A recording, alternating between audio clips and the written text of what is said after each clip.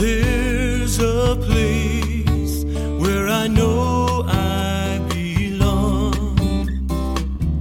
where the hills and breezes know me, where the land and the trees and view gently whisper, how are you? I'm on my way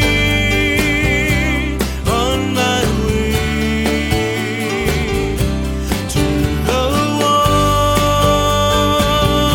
who knows And welcome to another edition of A Wounded Head Now Sacred, a podcast ministry of Colton Lutheran Church in Colton, South Dakota. It's good to have you here with us today, and today we're going to be talking about the gospel assigned for the 23rd Sunday after Pentecost, which is Luke 21, verses 5 through 19. And in Luke 21, we have Jesus telling the destruction of the temple.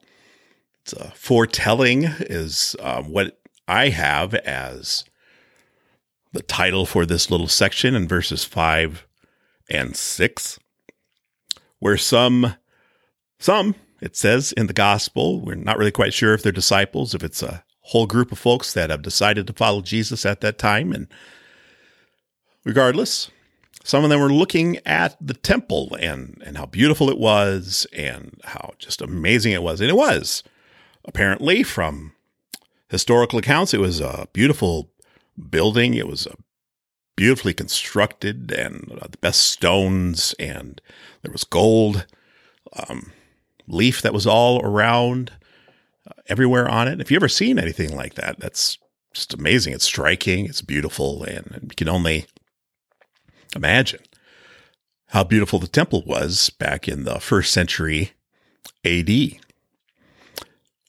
But Jesus tells them kind of a bummer thing, really, as he says, as for these things you see, that they won't be up there anymore. All these things will be thrown down. And so they get a little nervous and they say, when is this going to happen?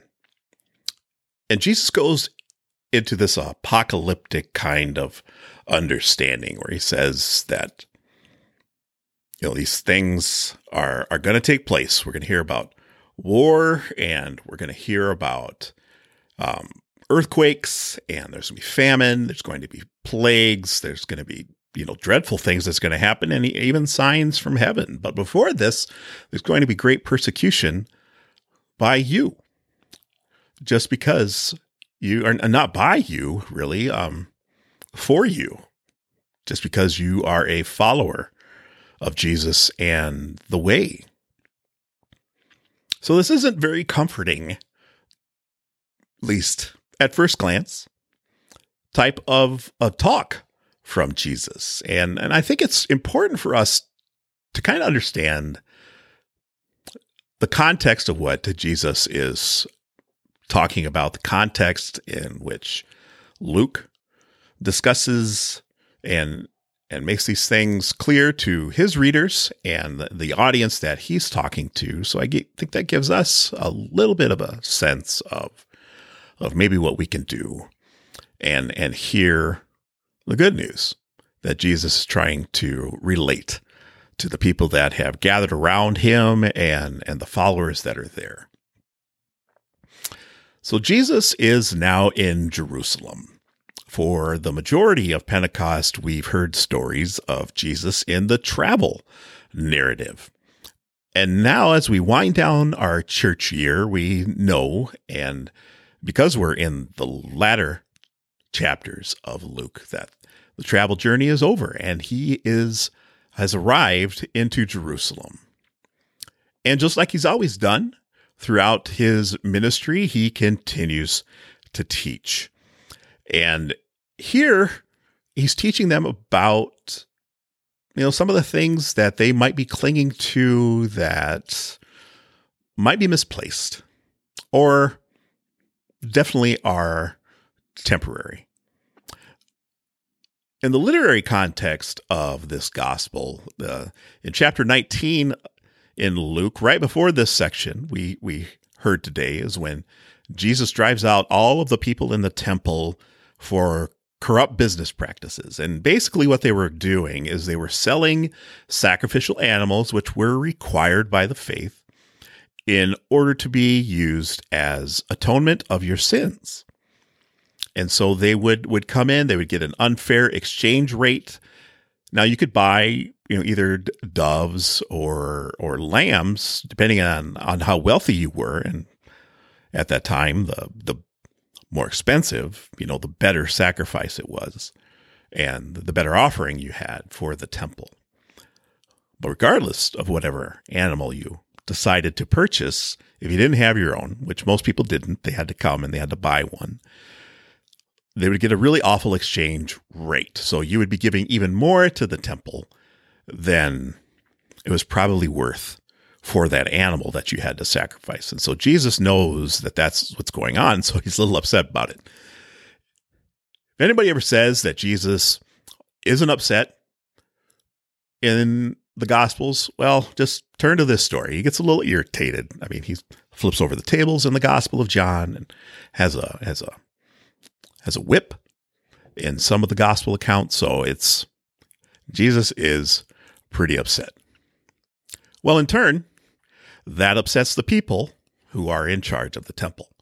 And it's this action that ramps up the tensions against Jesus. You can feel the literary tension just starting to ramp up. You can sense the suspense starting to build in Luke's gospel. People get more demanding with their questions. Those in authority attempt to trap him so they can haul him away to be killed. And Jesus then denounces those who view faith as merely a performative act and says that the woman who gave 2 coins into the offering was the one who was faithful. So that brings us to today's text, where we hear Jesus speak words of signs of things to come and the destruction of not only the temple, but also of Jerusalem.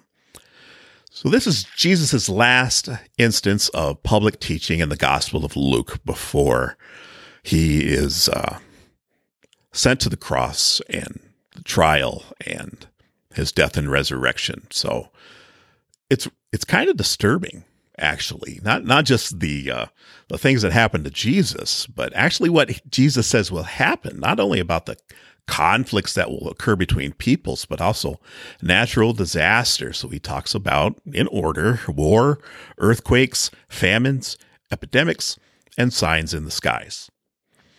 Now you can hear, I hope, some echoes to the book of Revelation. Remember, it's one revelation, according to John, right? It's not plural. I mean, that's just the pastor and me getting tired of people saying revelations. It's just one revelation. And, this should sound like Revelation, because just like Revelation, this is a description of an apocalypse. An apocalypse depicts the end of the world as we right now experience it. Not the end of the world as we know it, but something else. Thank you, REM. This is an apocalypse which describes historical events set in the context of God's purposes. So they tell us that God is up to something, even in the midst of great loss, terror, and destruction. So an apocalypse takes something tragic and juxtaposes it, puts it right alongside something hopeful. So in this case, what we have that is tragic is the loss of the temple. So near as we can tell, Luke's gospel was written around 10 years after the destruction of the temple. For the people of Israel, this was a very, very big deal.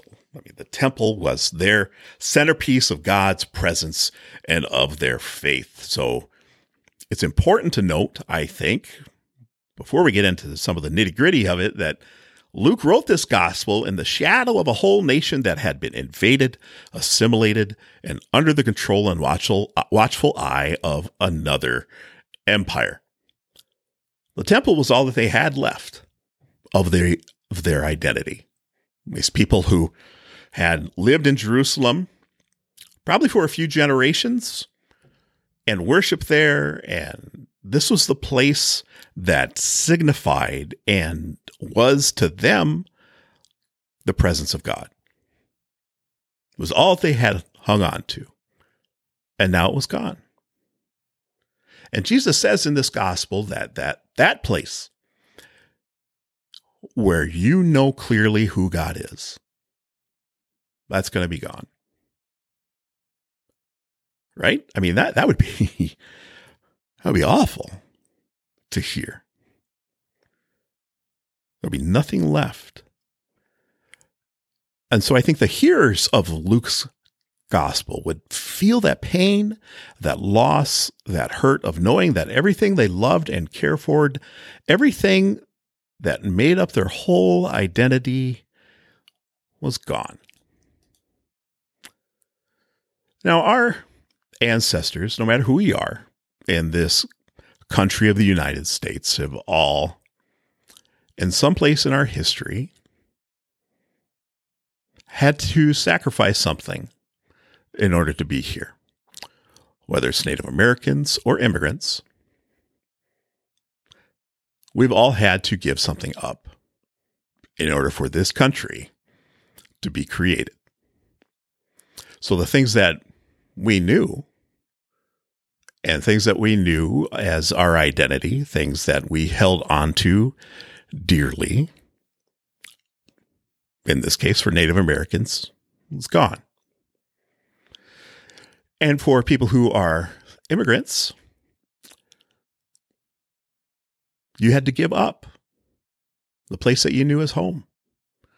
You had to go out into a world that you didn't know, that was violent, that was harsh, that was unpredictable, that was chaotic. You had to get up, and your ancestors had to leave to go to a place where they had hope,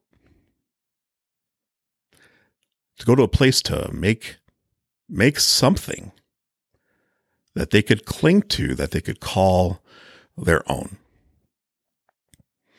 And so I think that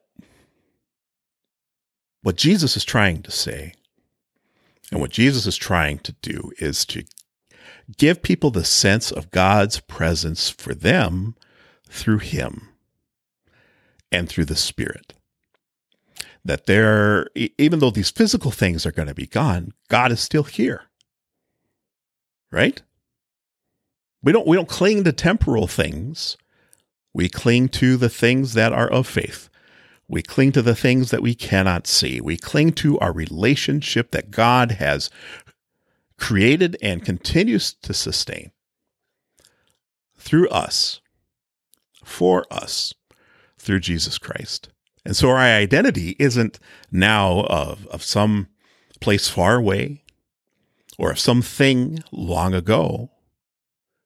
It is our unity in Christ, the one who defeated death, the one who has destroyed our sin, and the one who has been resurrected to new life. And this is the one that, because of that act, has given us new life as well. So Jesus, in the midst of this, points out the way that things were in this apocalypse and points to a new thing that no one can take away from you, a new thing that will always be with you, because God always keeps God's promises. Out of all the things that change in this world and of all of the things that are unpredictable, the one thing that does not change is that God has made a promise to you. This promise comes clearly to us in the person of Jesus Christ, who walks with us each and every day. So when we hear these stories of war, of famine, of pestilence, of epidemics that we've just walked through, remember that God is still with us. And that these things have happened over the course of human history. And even though things may feel dark, and even though things may feel lost, God remains. God remains with us. God remains even though things will come and go. Our identity is in the cross and our salvation